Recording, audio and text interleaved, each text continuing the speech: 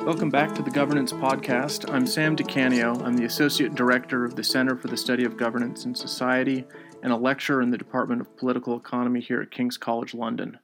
Our guest today is Nuno Monteiro, who's an Associate Professor of Political Science at Yale University, where he is also Director of International Security Studies.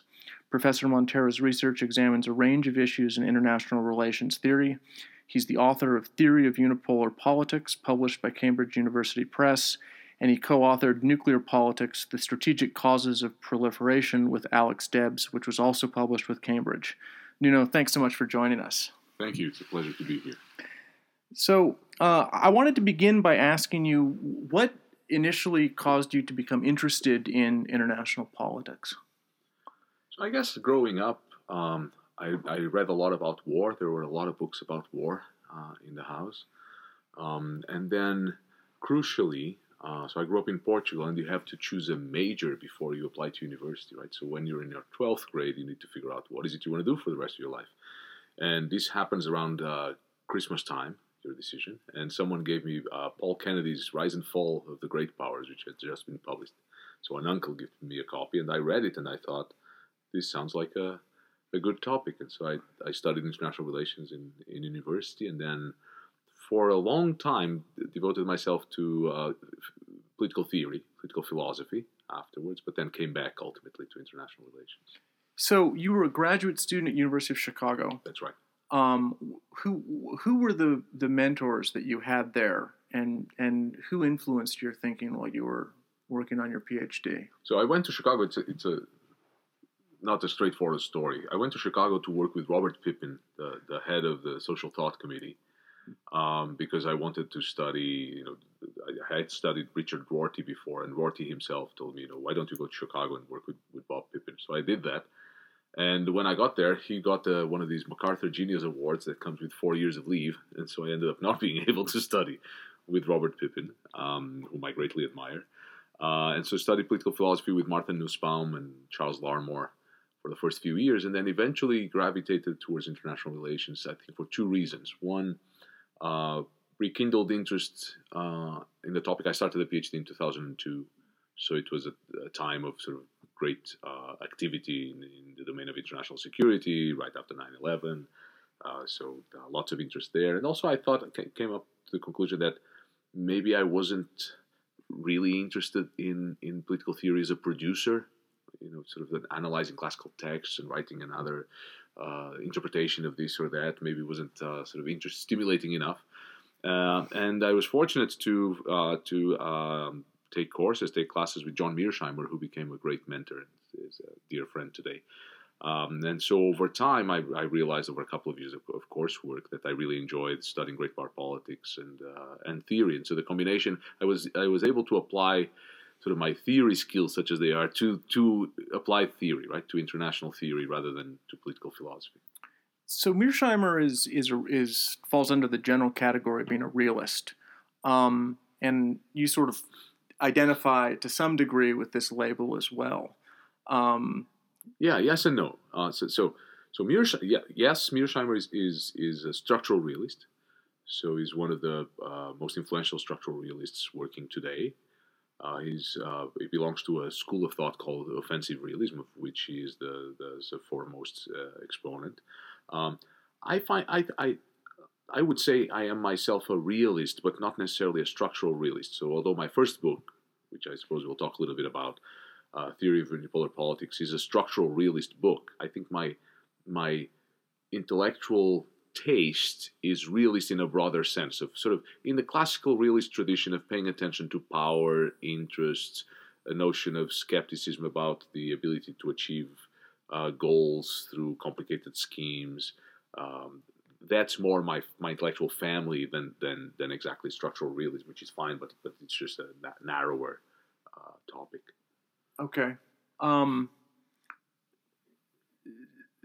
So are there any themes in the sort of the classical realist tradition that you identify with specifically? Yes. I guess I'm just sort of curious. How do you place yourself in the sort of umbrella of different realist approaches to international relations? So I think structural realism, what is structural realism? Structural realism is the idea. It? So it's a school of thought that I would say is born in the second half of the 20th century. Largely, I would say the brainchild of Kenneth Waltz, who has two very influential books. One book in 1959, I hope I'm not getting the year wrong, called Man, the State, and War.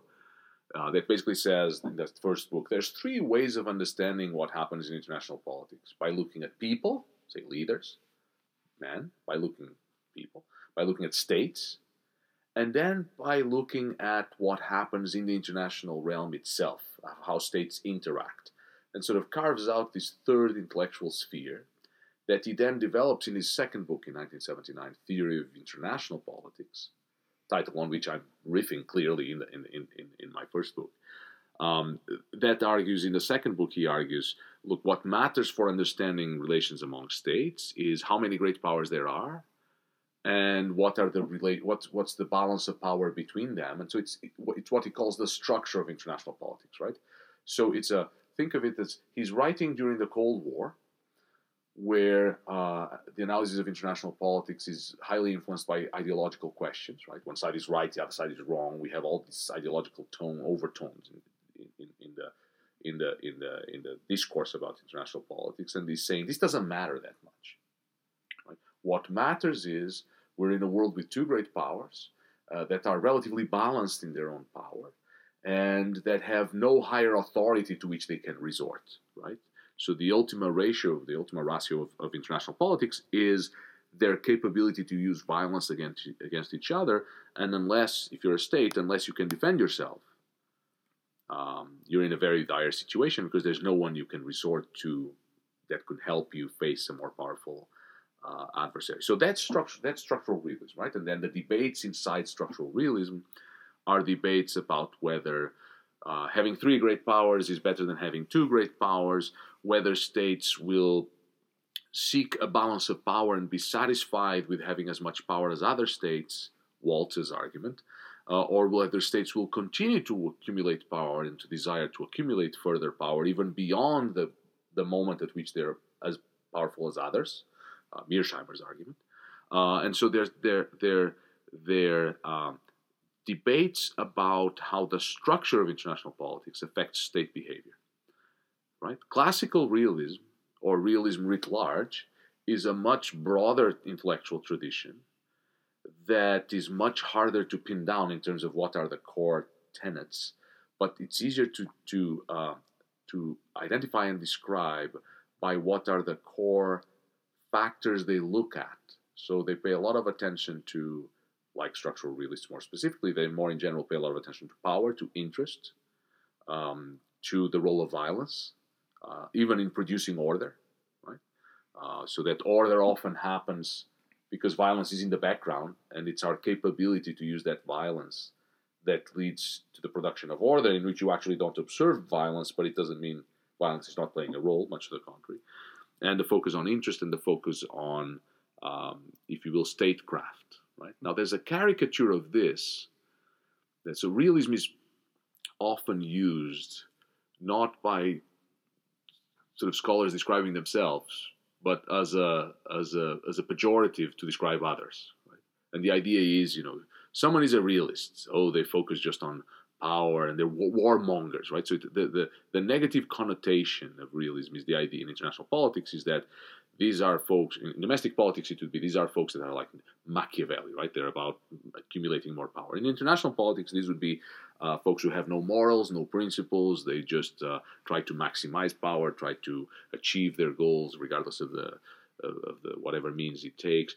That's not, I would say, doesn't even begin to capture the richness of the tradition of political realism, which is more about it's a cautionary. It's a tradition that aims at being a cautionary tradition on the use of power.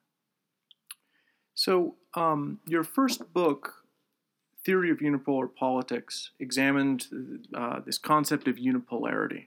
Can you give us sort of an overview of what the central argument was that this book advanced? What is this term unipolarity? What does it refer to? Right. And what did you specifically argue in the book? So the term polarity in structural realism designates the number of great powers. So you can have one of three worlds. You can have a multipolar world with three or more powers. You can have a bipolar world like the Cold War with two powers. And then after the end of the Cold War, some people called the new world of the post-Cold War a unipolar world because there's one state that's far more powerful than others, right? So the United States. And I was intrigued by the fact that, so the driving force behind the book, what led me to write the book, which was my dissertation originally. So it was about 10 years. Like I started the dissertation in 2005, and the book is 2014, 8 years. What led me to write it was structural realists would argue, so Waltz, for example, would argue that a unipolar world is impossible because a balance will recur. So as soon as one state is more powerful than others, others will get together and create an alliance and balance against that more powerful state. And so as the Cold War ends, what you see is a number of scholars saying, well, this is the unipolar moment. Famous piece by Charles Krauthammer, a public intellectual, saying, this won't last long. It can't last long because others will balance, right? So the U.S. has this sort of moment in which it can try to shape the world, but it's a rather short time window, right? And then time kept passing and others didn't balance, and so you needed to explain that. And there was a problem reconciling, the scholarship had a problem reconciling the logic of structural realism that says balances will recur with this sort of empirical reality in which there's no balance. Right? And at the same time, and going back to Waltz, I'm talking a lot about Waltz, but he's a really great influence in the sense that these are very pregnant books that lead you to think for a long time about these topics. Waltz wrote his book in 1979 about structural politics, theory of international politics. In 1981, he writes a piece for IISS here in London, one of his Adelphi papers. He writes a piece titled, I believe, Why More May Be Better. The idea that more nuclear weapons will make for a safer world. And his argument there is that once two states have nuclear weapons, they can't go to war. Okay? And it's very hard to reconcile the Waltz of 1979 with the Waltz of 1981. So if I can't go to war with you because we now both have nuclear weapons, why am I going to care about our balance of power otherwise? How many tanks you have, ships, aircraft. If we can't go to war, then these sort of smaller caliber, let's call it that way, weapons, right, under the shadow of our mutual nuclear weapons, shouldn't really matter. So it's sort of one has to give, right? It's difficult to reconcile the two. So is it that non-nuclear weapons don't matter, or is it that the threat of mutually assured destruction essentially solidifies in the minds of states what the costs actually would be? Correct, and therefore there would be no political goal for which you would actually plausibly threaten to go to war, because you're risking the death and destruction of the whole country. And so what it does is it severs the connection between arms and statecraft, right? Whereas for millennia you had, as Frederick the Great said, diplomacy without arms is the same as music without instruments. So you have weapons, and in the shadow of those weapons, you try to push for your political goals by threatening to use those weapons. Now you have a situation, if you read the 1981 paper by Waltz, in which you can't really go to war to push for your goals. There's no goal that would justify the destruction of the country. And if you were about to achieve your goals against a nuclear-armed country, you would be defeated by the nuclear exchange that they would launch. Correct. Because you can't defend yourself vis-a-vis the other side. There's no, let's say it this way, there's no meaningful notion of victory, right? If you're about to get a victory in the battlefield, they will launch their nuclear arsenal at you and your country is obliterated. So I was trying to reconcile the two and saying, maybe it's the case that powerful states that have technological and economic capability, will balance against other states up to the acquisition of a robust nuclear arsenal. and then are sort of less worried about the balance of power after that. And maybe that explains why, after the Cold War, you have a world that's unbalanced and somewhat durable, right? Because people kept calling it the unipolar moment, but look at it this way. The Cold War ended in 1989 when the Soviets decided not to use force to protect their satellites. So 89, 99, 2009, 2019, it's been 30 years. Right? The Cold War was 45 years. We didn't call it a moment. There was no Cold War moment. So the post-Cold War, whatever the unipolar moment is, will probably end up lasting as much or more than the Cold War. So it was increasingly difficult to make arguments about just wait a little more and people will balance. So I guess the elephant in the room for this argument would be the rise of China as an economic power and as a military one. Correct. So China's the economic development that they've had doesn't need much discussion. They've embarked on a naval program that's fairly aggressive. Aggressive might not be the right word to use for it, yes, but they're developing a carrier fleet. Essentially, they've developed. They have a third aircraft carrier that's now under operation. How would you respond to somebody that pointed to the rise of China as a counter argument to the position right. that you're taking? Right. So the rise of China is much more momentous economically than militarily, and here's what I mean. So China is now an economy that's, depends how you count it, anywhere between 2/3 and 80% of the U.S.'s. I think if they continue on the same trajectory, in 10, 20, 30 years, they'll have an economy that's larger than the U.S. The big question, I think, for international order, the most interesting question of our times, is whether that means that they will then match the U.S. militarily. Which, by the way, does not mean, so there's two options. One is, I have no doubt, option one, that China will want to become a major player in East Asia and the Western Pacific. I have little doubt that that will be the case. I'd be shocked if the Chinese continue to be happy with the US being the dominant power in their own region, which is what happens today. So the most powerful state in East Asia and the Western Pacific today is the United States. I think we will, over time, over the next couple of decades, evolve to a balance of power in that region, a balance of military power in that region. The big question is whether China will attempt to match. So that's a big question in itself, what happens in the region. But I think the broader question, the more important question, is whether China will try to match the military capability of the U.S. globally. Right? So the United States is the only country that can, to use, back to Ken Waltz again, to use Waltz's term, that can engage in prolonged political military operations anywhere in the world unaided, although help may be welcome. Right? So if the United States wants to fight wars in the Middle East for 2 decades, as we now know, hypothetically, they can. Right? They don't need to ask for help. And furthermore, different from the Cold War, they don't need to ask for permission. Right? So as Tariq Aziz, foreign minister of Saddam Hussein, said after the 1991 war, if the Soviets were still around, none of this would have happened, right? So if you're trying to think of how to react to some crisis in the Middle East in the 1960s, 70s, or 80s, you need to think how Moscow will react. We don't need to think. The United States does not today need to think about how China will react militarily to a crisis in the Middle East, i.e. the Chinese do not have the power projection capability to protect the state in the Middle East from American invasion. Sure. And the question is, will they want to change that? So I think that's a really interesting question. Will the Chinese want to be able to project power to Latin America in 30 years? What's in it for them? What does that do for them? Right? Why would they spend the considerable resources that are necessary to build, say, a world-class carrier fleet like the US's, which is above and beyond the others? Will they do that? What's the benefit of that for them, militarily and economically? And just to go back to your original question, what's the argument in the book? The argument is that China will not want to do that.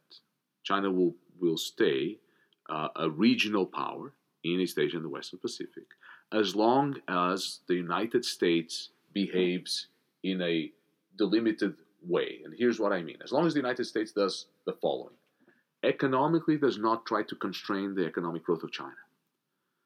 So, as long as the United States does not try to constrain the economic growth of China, as long as the United States does not try to take away the nuclear retaliatory capability of China, and as long as the United States does not try to revise the political status quo in East Asia further in the US's favor by, say, trying to unify Korea under the South, or by revising political regimes that are friendly to the Chinese and making them less friendly to the Chinese. As long as these three conditions are in place: unconstrained Chinese growth, retaliatory nuclear capability from the Chinese not being denied by the US, and sort of a maintenance of the status quo in the region by the US, I think the Chinese would be happy becoming a regional power and not acquiring a global power projection capability, because it's not clear.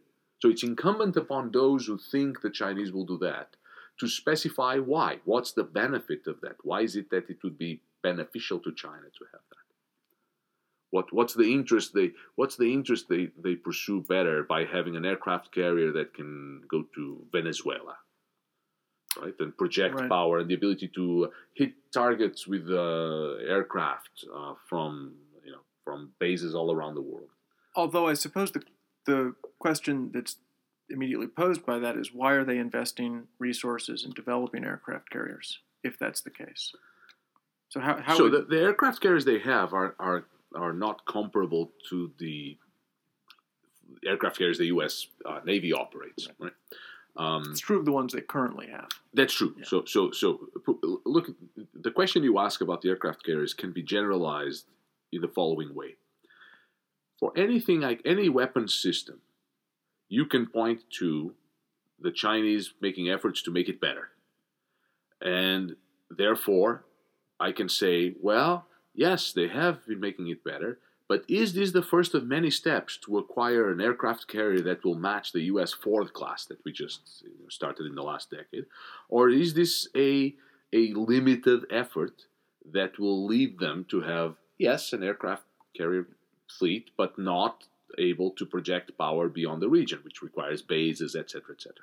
The question is unanswerable empirically, right? So whether this is the first of many steps that, at the end there's world domination, or whether this is a limited effort, the question is unanswerable. I'll point to what I think is an important statistic there. One is two things. The first one is the Chinese economy today, as a percentage of the American economy, is larger than the Soviet economy ever was as a percentage of the American economy during the Cold War. That is, the Chinese have more money at their disposal now to balance against the US than the Soviets ever had. Yet, I would hope you'd agree, the Chinese are not balancing as hard as the Soviets did. Right? So they have more resources available, and they're choosing not to spend all of those resources in defense systems. And there's two views on this. One is, well, they're smart. They looked at what happened to the Soviets, and they're saying, well, let's get an economy that's 2 or 3 times the U.S., and then we can invest in a real world-class battle fleet of aircraft. Or the option 2 is they're not doing this because they don't think it's in their interest. Right? I think for the time being, so we can't adjudicate empirically. Right. So the book is an effort to develop a theory that would enable you to adjudicate why is it they're not doing it, to understand why is it they're not doing it, and to understand the conditions under which they would do it. And perhaps in concluding what I'm saying about the book, I would note that the rationale behind the book was, I was reading as a graduate student, I was reading all this literature that started in 91 and that had at the time already more than 20 years, in which one side of the literature would argue the United States will be number one forever. The other side of the literature would argue this is the year the United States goes down and China matches it. And both sides were able to make internally coherent arguments, and both sides were able to amass some empirical evidence to illustrate and support their arguments. And one of my ways of doing research is to look at debates that are stuck and try to unstick them. Right? So if they're stuck, and for decades both sides can continue to support their arguments, it seems to me it's probably the case that each of these arguments is right under some conditions. So the idea is to specify the conditions under which it will go this way and the conditions under which it will go the other way. That's what I try to do in the book. I think the U.S. has not attempted to contain the economic growth of China until the Trump administration. We are now in an effort to contain the economic growth of China in some ways. I think that train has left the station. So I think there was a time window to contain the economic growth of China. So in the Clinton administration, if we had decided not to allow China to join the WTO, that would have, I think, a profound effect in their ability to generate growth. By now, the China suffers more from any trade war with the U.S. than the U.S. suffers, but I don't think it suffers enough. I don't think the United States can actually stymie the growth of China in any meaningful way. Whether it will grow or not is a different question, because there's lots of problems that are not related to U.S. policy. The United States has done a considerable effort to undermine the nuclear retaliatory capabilities of other states, so we may see some trouble there. A combination of three things. The United States is always in the business of trying to improve its surveillance and detection technology to figure out whether the states where they have their nuclear weapons. Their precision targeting technology that would then enable them to destroy those targets before they are launched, those weapons before they are launched. And the third leg of the tripod is then a modest, limited ballistic missile defense that would mop up whatever weapons we can't catch on the ground. Right? The combination of those three has a short-term effect and a long-term effect. The short-term effect is I don't think we'll see any arms control deals anytime soon, because the United States' ability to detect and target weapons in other countries' territory, and then to deploy a limited ballistic missile system, defense system, that would defend vis-a-vis the others, puts the pressure on numbers. Other countries need more weapons to overwhelm U.S. systems. Long term, it may lead China and others, but China is the most capable state there, beyond the United States, to believe that the U.S. is actually determined to overrun them. And therefore that they should indeed devote more resources to their military. We'll see. Okay. So that was your current book. That was your initial book project. You wrote on nuclear proliferation with Alex Debs. Can you tell us a little bit about what you're currently working on? What the current book project actually is? So for the next book, I'm trying to tackle a broad topic. In fact, I'm trying to tackle what's the relationship between perhaps the two most important concepts in the study of politics, violence and order. So most of the scholarship of the last few decades that works on violence and order looks at how order breaks down and violence emerges. So how do you get civil wars? How do you get international wars? How do you get nuclear wars? How do you get insurgencies? How do you get terrorism? I'm interested in the opposite relation. I'm interested in the reverse relation. How can you end violence and generate order? When is it that violence deployed in support of political goals can actually lead to the creation of a political order that was part of your goals that you were trying to create with violence, right? So when can you end the use of violence and have a stable order compatible with your political goals? And I'm trying to figure out, so that, as you may imagine, it's an enormous topic on which you have to read floors of the library. It involves, I'm trying to cover terrorism, insurgency, civil war, interstate war, foreign intervention, all of those. So I'm trying to make two contributions here, and this will be a while before it's done. But the first contribution is to structure these fields and to impose order on these fields that highlights their interrelated nature. Right? So these are largely self-contained literatures on these different topics: terrorism, civil war, insurgency, interstate war. This is all political violence, and you can apply the same framework to it. So part of it is an exercise in ordering the field, pun intended. The second part of it is an argument about how most of the work that's been done on this is work that, if you read Clausewitz, as we all should, Relatively minor figure. Relatively minor figure, and someone whose work sometimes today is considered obsolete. It doesn't matter for the understanding of current wars, which are very different from the Napoleonic Wars, based on which he wrote his book. I think Clausewitz still provides the only workable framework to understand the relationship between politics and violence. And I think it may need some, I wouldn't even say updating, I think that's too strong, but it may need some fleshing out. As you know, the book was unfinished, and there's thousands of books on Clausewitz's book, but I think there's still more to be done there. But the most recent work, as a result of both political and forces in the discipline of political science, how this is being studied, has been work that focuses on the strategic and even more the tactical level. So Clausewitz talks about the political level of war, at which the political leaderships decide of the groups that are fighting, states or other groups, decide what their goals are. The strategic level, in which they determine what's the strategy through which they're going to reach those goals, and they deploy forces in support of that strategy, military forces or armed forces more broadly. And then finally, the tactical goal, in which those forces are used in engagements with the adversary, so where the violence happens, battles, whatever you want to call it, firefights, terrorist acts, that will produce tactical outcomes that are then aggregated to strategic outcomes and will eventually lead to victory. So the way you win a war is by defining a strategy in support of your goal, defining tactics that you're going to employ, according to which you're going to employ your forces, and then the tactical outcomes, the battles, aggregate up. There's a chain of command that gets the message of how the battles turned out and eventually is able to concede or demand at the negotiation table, depending on these outcomes of violence. Most of the literature is on the tactical level. The military talks about the tactification of strategy.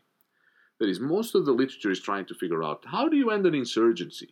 Is it by building schools or roads or putting cell phone towers, or is it by killing just the insurgents, or is it by targeting the village in which the insurgents are hiding, etc., etc.? These are tactical questions. I'm not saying they're unimportant, but there are equally important questions, certainly at the strategic level, but also at the political level. And I'm trying to look at how the sociology of the sides that are fighting matters. And here the basic intuition that I hope to flesh out into a fully formed argument is that if you're fighting a highly hierarchical institution, say if you're fighting Germany in World War II, they're able to mobilize an awful lot of resources. So the fighting, it will be very difficult to achieve tactical victories over them because they have a lot of forces on the field, sizable forces, well equipped, etc., well trained. At the same time, once General Jodl signs the Instrument of Surrender in 1945, the organization of the German state itself provides order in Germany, right? So you can, in part, outsource the production of order to a highly hierarchical organization. You don't need to worry that Company C, Regiment 636, is going to start World War III. This is a very different situation from when you fight an insurgent group that is often not highly hierarchical, sort of all body, no head, in which you don't have a leadership that first can aggregate the tactical outcomes that happen in the battlefield and understand what's happening to decide, okay, it's time to fold. We're going to sign a capitulation here. But more importantly, you don't have a leadership on the other side that can enforce peace after defeat. You have yourself to control that population if they maintain the capacity for violence. And so the ability to generate order is conditioned to a great extent by the sociology of your adversary. But the organizational sociology. Correct. The organizational sociology of the adversary. Essentially, a relationship between their capacity for violence and correspondingly their ability to actually control the population. Correct. And for the command and control within the insurgent organization Correct. to control the behavior of its members. So you end up with situations, say, like as in Ireland, right? If you sign a peace deal, there's going to be a splinter group of the real IRA, the new IRA, that will come up and say, well, we don't agree with this. And so to the extent that this type of phenomenon is possible, it's going to be harder to impose order out of violence. Put differently, it's going to be harder for you to use violence to achieve your political goals and be able to end the use of violence. Mm-hmm. So that's the core of the argument. I think it'll be a long time in the making. I want to talk about the sort of implications of this for state-society relations, for legal theory, for the ethics of war, the ethics of killing. So it will be it will be a long book, a long time to write the book. In one sense, I could see how this idea may have been influenced by counterinsurgency, the U.S.'s counterinsurgency experience in Afghanistan and Iraq. But it also seems as though you're offering, and so in one sense, somebody might ask whether that limits the explanatory power of the argument because it's not applicable to war between states. But it sounds as though you're offering a general framework. Yeah, correct. It is applicable that can incorporate both small-scale insurgencies. That's the ambition. Yeah. And war between states, because it's essentially pointing to these sort of continuums along these variables and explaining outcomes based upon the kind of organization that you're interacting with. While at the same time making the case that all those forms of violence sort of follow the same logic, right? Mm-hmm. That you should look at them through the prism of an integrated framework for the connection of politics and violence. And when you do that, so put it this way, the contribution is hopefully that, or what I'm aiming at, is a contribution in which if you see those phenomena through the lens that I'm laying out, that I'm offering, then you see them in a different way, and therefore will ask different questions and understand phenomena in different ways. We'll put, say, tactical outcomes, or we'll be able to evaluate tactics using metrics that you didn't have before. That's the goal. Although in one sense, it almost seems as though it's an account that would tell a more hopeful story about the possibilities for peace following wars between states. Correct. Correct. So in fact, I make a distinction between threats that emanate from the state and threats that emanate from society. Mm-hmm. Threats that emanate from a state are more costly to defeat, but you're better able to impose order at the end. Right. Whereas threats that emanate from society may be easier at the tactical level to achieve the outcome in a firefight, but it doesn't aggregate. So you can't generate order out of that. It's harder. So the tactical outcome, a favorable tactical outcome, doesn't necessarily aggregate to peaceful, strategic, and political outcomes in the same way as when you're going to war with the state. Correct. So I guess one element of this argument, to bring it back to Waltzian arguments, is that you're essentially suggesting that Waltz's second level of analysis, the organizational level of analysis, his second image. The state. The organization. So he calls it the state, but I guess I'm speaking of it more broadly in terms of organizational characteristics. Matters. That matters in a way that perhaps a structural realist who's emphasizing the role of anarchy in conflict between states might not necessarily take into account. Correct. So it's a theory. So the book is titled "A Theory of Political Violence," because it is a theory of political violence, of how you should see political violence, how you can see it in an integrated way. I think it is a realist theory of political violence. It's not a structural realist theory of political violence in the sense that, as you just laid out very clearly, I'm paying attention to the second level of analysis, to the organization. So how is violence organized, and how that shapes the possibilities of order? What types of order, the costs of creating order, and the very possibility of creating order. At the same time, it has a number of realist intuitions behind it, namely prudence and skepticism about the ability to achieve political goals by using violence, which is contrary to the view of the realist as the warmonger, is sort of an age-old precept of realist thinking, right? That you should be careful about these schemes to improve order by using violence, to improve the state of the world by using violence. Although in one sense, I guess it does sound as though you have a bit of the realist's pessimism in the sense that you're suggesting that even if conflict among states becomes less frequent due to technological developments in terms of the military weapon systems that they have to deploy and the economic interests of these states, insurgencies that exist don't have simple tactical or strategic solutions. Correct. Which I suppose is sort of an accurate depiction of the world that we're currently experiencing. And it's shifting the emphasis of the analysis from the tactical. Right? So we have an enormous effort, both by states and by scholars, trying to understand whether what's the effect of giving cell phones, what's the effect of schools and teaching them agricultural skills and all this stuff, and that's all fine, but it should all be seen in the context of a political framework, which is the big issue at stake in the conflict, right? And we're losing just because it's not it's not clear what the political solution would be. It doesn't mean politics doesn't matter. It may just be that there is no solution. And because there's no political solution, we're focusing on the tactics. And we're deluding ourselves to a certain extent. Because that's essentially the only variable that you can try to Correct. You can control it, control. and you can measure the outcomes. Right. Although, couldn't somebody come back and say that, well, what you're suggesting is that the critical thing is actually that we try to influence the organizational structure of insurgencies?